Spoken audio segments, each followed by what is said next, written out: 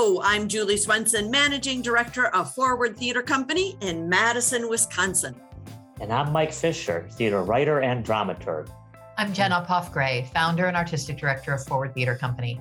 And this is Theater Forward, a twice-monthly conversation about theater from a local, regional, and national perspective.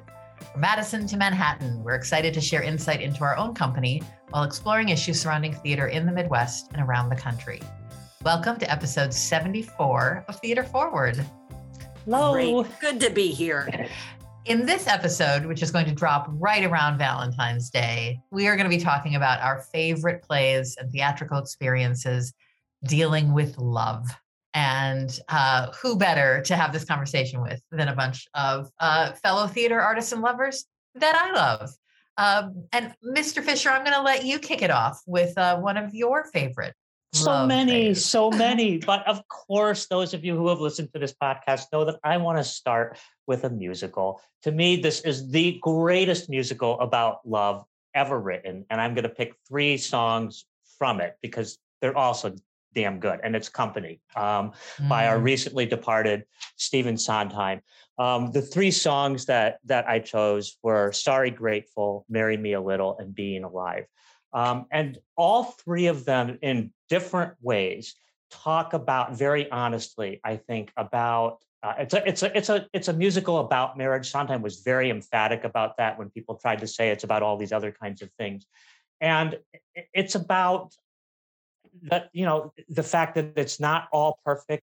It's not all terrible. It's sort of in between. There are days when you are sorry. You're with the person that you have been with for decades. There are days you are so damn grateful that this person is in your life that you can't possibly imagine being anywhere else. And if you're embracing both of those things, just as life itself is not always happy and not always miserable, it allows you, I think, and I think this is what the musical is trying to say, to come to a fuller appreciation of the people in your life. And I mean, I sob and I laugh every time I see this musical. It was revolutionary in 1970. I still think it marks a major turning point in the history of the musical. I want to go on to how often it's the people in the plays that make this resonate for us. And I want to talk about the play Mary's Wedding, which I think is gorgeous. Young girl falls in love, on the farms of Canada, falls in love with a man who is going to go fight in World War I, and their relationship. And then, kind of a twist at the end, but this beautiful, beautiful love story. And I had first seen it at Next Act Theater with Georgina McKee and Braden Moran, and fell in love with it, fell in love with them, fell in love with the play. And then I saw it at American Players Theater with Nate Berger and Laura Rook when they were just starting to date, when the flickers of their relationship were starting. We all, if you're, this kind of thing, everybody talks in theater and amongst each other. They're now married, those 2, but seeing that gorgeous love story performed by 2 people who were falling in love in real life. Magic and beauty. I remember driving out to review that one, and I was sort of like, I'm not sure I really want to see this play again. I had found it sort of sentimental the first time I saw it at Next Act, and it could have just been me. This is not a comment on the production, but I agree, Julie. I walked out of there, and I did not know, because I'm not in the know, like all you theater folks are, that the 2 of them were falling in love. I walked out of there just floored. I mean, absolutely floored. One of the highlights of that year for me in theater. Mm-hmm. I'm still, going back to the fact, and it's so perfect and wonderful, Mike Fisher, that the first love story you wanted to talk about was Company, which is, and I agree with you, it is a brilliant and sophisticated and truthful musical about what it means to be in a relationship. And it's much more real than a lot of the greeting card versions that we frequently see on stage. But it's so you and so perfect that is your I'm not sure company is overall a love story. I love that. Well, and I love too, Julie, that you talked about that production of Mary's Wedding, because it led me to one of the things that I was thinking about approaching this idea of the great love stories in theater, because one of the things that I really value about our theater community here in the Midwest is how many married or partnered couples there are of theater artists. Mm-hmm. I cut my teeth personally working in New York City. And yes, there are theater couples there as well, but it's a lot less common. I mean, for financial reasons, if nothing else, most of the people that I knew in the theater were not partnered up with someone who was also in the theater. Mm-hmm. Plenty of exceptions to prove the rule, but that tended to be the case. And when I moved back here in 2005 and was getting to know the professional theater environment around here in Madison and Milwaukee and Dark County and at APT, getting to know all of the people involved, it just felt like this constant stream of, oh, they're married to each other. Oh, they're married to each other. Right. Oh my gosh, they're married to each other. And it's that's a beautiful love story to me. I mean, it's something about, the economics of, regional theater and that people could do that. But I also think about, the incredible work and the privileged opportunities I've had to see artists who are partnered in real life mm-hmm. do beautiful work on stage. And that leads me to one of my, again, I'm going to be very on the nose with this topic of love stories and think about a production that Forward did in our third season, which was titled Love Stories. And it was a project that I had actually worked up in my early New York days. I self-produced it at a teeny tiny off, I don't know how many offs, Broadway, black box space. But it was pairing together 3 short one-act plays, all of which had been written in the 1930s, and all at depicting different stages in a marriage. One of them was Shaw's Village Wooing, which is about a couple moving towards an engagement. One was Dorothy Parker's Here We Are, which remains one of my favorite pieces ever. Just hilarious. You will hear me frequently going, well, here we are, aren't we? About a couple leaving on their honeymoon. And then, for something a little different, Bertolt Brecht's The Jewish Wife. And that's about a marriage coming to an end because of, Berlin in the 1930s. You can imagine the circumstances. But pairing them, so I had directed them with a pair of actors, who were playing all of these roles very, very early in my career. And we resurrected that here at Forward. And the amazing Paula Swazi, who is now on staff at the Metropolitan Opera as one of their directors, directed the married couple, Colleen Madden and James Ridge, here at Forward to do those 3 plays.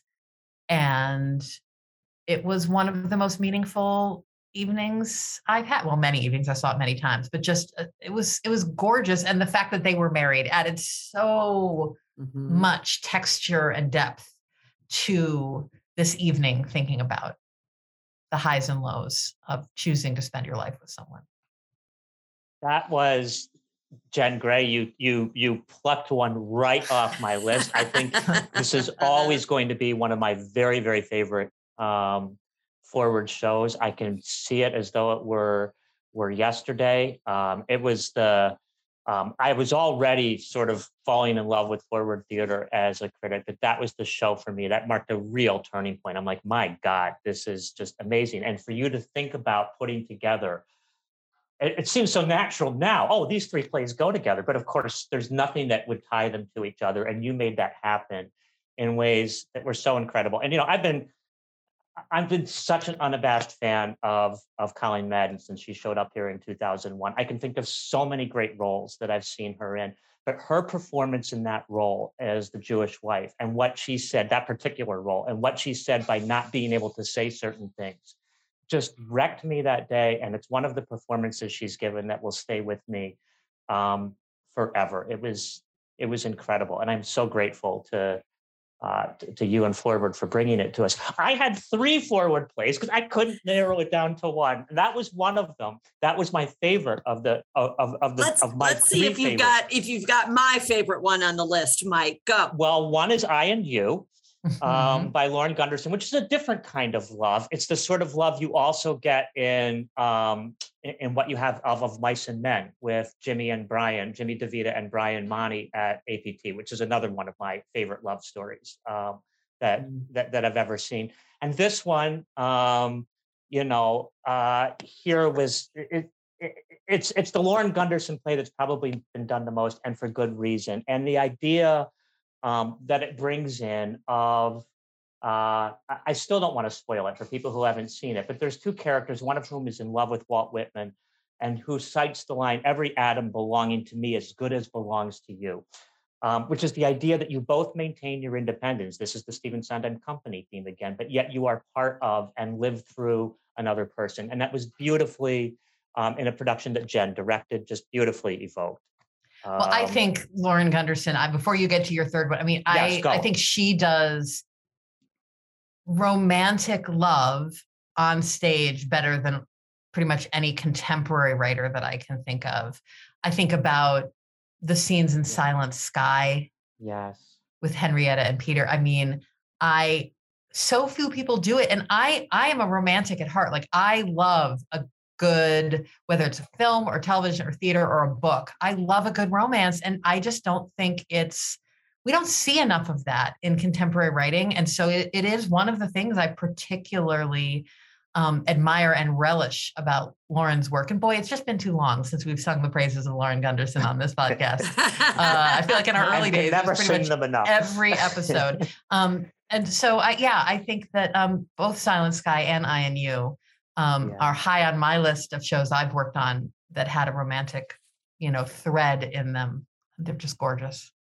It's just yes, and yes. I want to jump in, Mike, because we were singing the praises of Colleen Madden, and my favorite love story, actually of maybe all time, that also Forward produced, is Heisenberg by Simon Stevens. And it isn't a traditional love story, and it's 2 people that shouldn't fall in love. They shouldn't even be friends. They should not know each other. And there's this speech so it was Colleen Madden and Jim Pickering, both of whom are married to actors, but not together. The beautiful speech that he has about, well, I'm not going to be your boyfriend, but I'll maybe make you coffee in the morning. And then maybe I'll walk you to work, and I'll be here at home when you come home from work. And he gives this litany of beautiful things he's going to do that are what a loved one does, but he didn't want that label. And I just think it's one of the most romantic, beautiful speeches. And it said gruffly, and it said a little bit meanly, and it is absolutely the love behind it. It broke me every time I listened to it. And I listened to that speech a lot when we produced it. And I love that play. I think it just goes to, love. I mean, love manifests itself. You're seeing even in this discussion in so many different ways. I too, notwithstanding what I've said about Company and why I love Company, am just a total softie romantic at heart. And my third Forward pick sort of will manifest that. And it's a song. It's a song by another show directed by Jen Gray. And this is I'm Changing My Major to Joan. That's on my list too. Joan, okay. Joan, go ahead. Well, Joan, you talk about Joan. it. I've been talking plenty. No. Yeah, that number is one of my all-time favorites and one of the most beautiful examples of love. For those who don't know the brilliant musical Fun Home, it's the moment when medium Allison, college-aged Allison, has her first romantic encounter with Joan, the beautiful Joan, who's going to be her first girlfriend, and the giddiness and silliness and joy and terror of the song she sings then, in a show that is not overall, I would say, a love story. It is a play, a musical about many, many things, some of them quite traumatic, but this number is just the joy of first love. And we were also lucky enough too to have the incredible Rachel Zintek sing that song.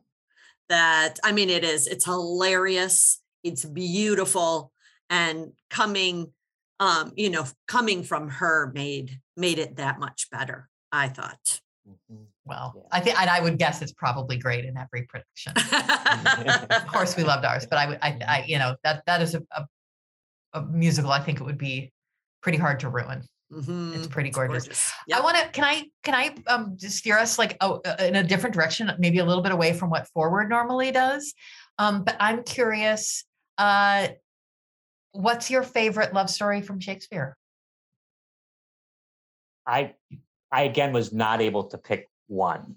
So but you're prepared. I'm like, no, well, because I really had it was hard. I thought about this, and it's the theory of threes again. So I have just three quick moments. One of them is actually not a moment. One of them is a whole show. I love, because directors can do this in different ways and slice it in a different point in the play. I love the parry and thrust between Orlando and Rosalind. Rosalind, I've on record saying many times, is the greatest heroine in Shakespeare. Sorry, Cleopatra, step to the side. And the way in which she sort of plays with it, the way the two of them play with each other, where at some point they're both in on the game, that they're talking about each other and not these fake characters, is so delightful and so true to the way early courtship works. Julie, exactly what you were talking about in Heisenberg, where you're sort of saying one thing but meaning something else. Mm-hmm. So that's one. One is, and I know this is from Romeo and Juliet, and yes, it's from the balcony scene, but when Juliet has that moment where she says, "Fain would I dwell on form, fain deny what I have spoke, but farewell compliment." That moment where she says, "I'm going to chuck all this bullshit that is the way I'm supposed to talk about things out the door. And I am going to be true to what is in my heart. And I am just going to go with it, and we'll see where it takes me." And to me, that is a pivot in the play. It's Juliet going from the young girl to the person who will stage direct the rest of that play, with Romeo trying to keep up. And it's just a gorgeous moment of vulnerability. And then the last one's sort of sad, but I really have always been devastated by Margaret saying goodbye to Suffolk when he has been exiled in the second part of Henry VI. And when she will next see him, it will be on the end of a pike with just his head. And the way the two of them talk to each other about how life doesn't even mean anything to me unless I am where you are. And the fact that you will be banished from me means I'm banished from myself. It's heart-wrenching knowing what is to come in the third part actually later in the second part of that trilogy. So those are three big. We could all go on, right? But those are three for me. So, what about you, Julie? Do you have something that tops your list? I would say of the Shakespeare, I have always gotten a kick out of Beatrice and Benedict in Much Ado. I just, done right, that's the love story I want to have.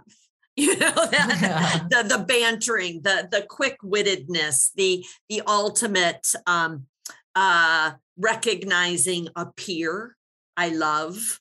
I find the most heartbreaking love story is Othello, because I believe he really, really does love her, and genuinely does, and it's the tragedy of how that, for a lot of reasons, could not be. That always breaks my heart. Good choices. I have to say, for me, Beatrice and Benedict are my, well-known favorites. Mm-hmm. Of the more popular plays. Because I'm with you. When you add the humor to a good love story, that's gold in my book. So they will always be my favorites to watch.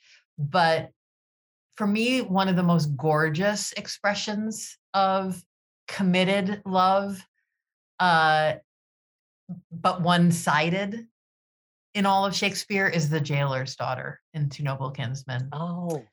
And her, I won't recap the play for those who don't know it, which I'm guessing is most people, because most people don't know it. But long story short, there's these the Two Noble Kinsmen are these cousins, and there's this whole back and forth that the leading characters can't decide, oh, they're both great, I kind of don't know which one I like better, and all that. And the jailer's daughter, who doesn't even have a name of her own, knows exactly who she's in love with and why, and puts herself out there and herself at risk and her family at risk for this man that she has absolutely fallen for. And it is unfortunately not requited, and she's not dealt with well by the world of the play, but it is such a pure, gorgeous expression of deeply felt love. I adore that character. It's one of my favorites. Jennifer, you are a romantic. My God. I am. Betrays her own father for this. So. Yeah. I haven't read that play in a million years. I obviously need to. It's one of my favorites. I wish more people would do it. I think it's completely gorgeous. And the women's characters, it's like there's 6 women. 2 of them are Amazons. 3 are these like avenging widowed queens, and the jailer's daughter. I mean, it's just delicious. All right, the women in Shakespeare get all the best stuff, and Beatrice even gets the best lines in Much Ado. Since we're on a Colleen Madden fest today, that production with her and David Daniel was so great, just so great, because it captured the sort of the darker side of the play.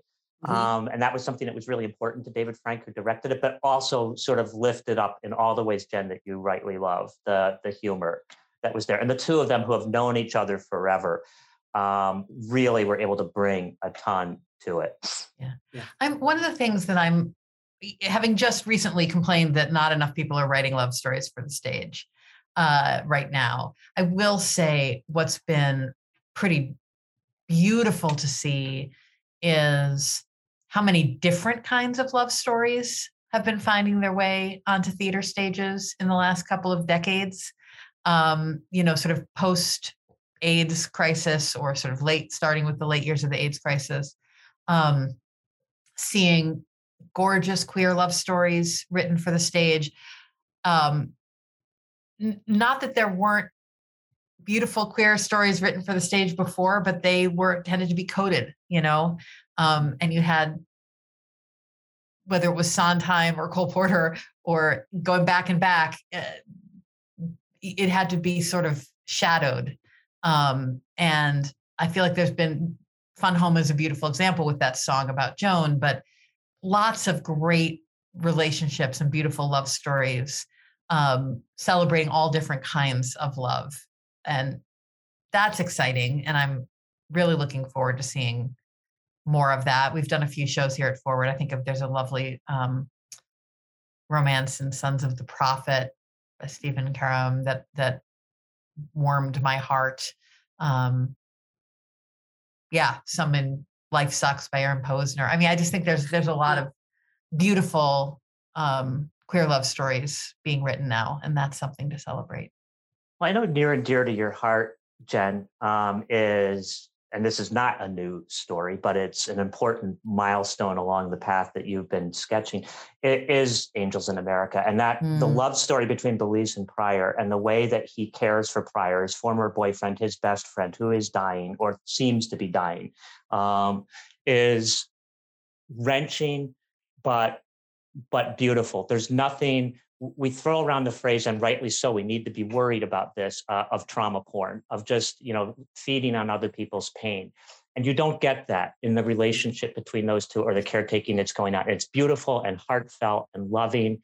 And instead of making you sort of voyeuristically look on somebody else's pain, at least for me, it inspires me to try and love better, by watching the way in which Belize loves this man, even though he has every reason to be angry at him.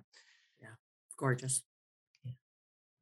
Well, I'm not wrapping us up right now, but I'm pointing us in the direction of wrapping up by seeing if there's a play or a musical that we haven't covered yet that you just desperately want to talk about before we do. Mike. I've got one, because this is another one where I think the way in which the part has been played has changed for the better over time. And it's The Glass Menagerie is the play I'm thinking of. And this is a different kind of love, but the love that that Amanda Winfield has for both of her children, and particularly for Laura, is really inspiring and beautiful. I mean, she's often portrayed as just this, this cranky old sort of busybody, and that's part of her, but that part of her is there because she's worrying. And the actor that helped me see that best was Angela Anuni. With Grace DeWolf as Laura, Angela was Amanda in Tandem Theater, I don't know, maybe 5 years ago or something like that. And I remember interviewing Angela before that production went up, and she was terrified of playing this part. She said she loved it because she doesn't like parts that involve women who are not strong. But she really felt that the way in which this character had been presented in the past sort of caricatured her and didn't give the truth of the love story between that mother, with very, very limited options, which did warp the way in which she could express her love and the genuine love she had for her daughter. And I think there are so few stories that honestly recognize, in terms of issues of both class and, in that case, disability and gender, the way in which love doesn't always conform. And Jen, this is what you were saying about queer love stories, doesn't conform to the mainstream narrative we have of how love is supposed to work.